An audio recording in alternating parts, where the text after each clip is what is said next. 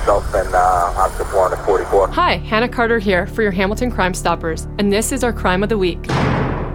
On March 7th, shortly before 5 p.m., an employee was standing out front of the Pawn King store located at 1418 Main Street East in Hamilton when two masked men approached him. One of the suspects grabbed the employee and put his hands behind his back and then pushed him inside the store, while the other suspect entered the store and confronted a second employee. Once inside the store, they stole money and merchandise before fleeing on foot. The suspects are described as Asian or East Indian males, 30 to 40 years old. One is approximately 6'2" and 220 pounds, and the other is approximately 5'5" and 120 pounds. To view photos of the suspects, please visit the Hamilton Crime Stoppers Facebook page or visit us on Twitter at Stop and Crime. If you know anything about this crime, call Crime Stoppers at 1-800-222-TIPS. That's 1-800-222-8477, or submit a tip online at crimestoppershamilton.com. You can earn a cash reward up to $2,000, and you always remain anonymous. If you see something or hear something, then say something. And together, let's keep Hamilton streets safe.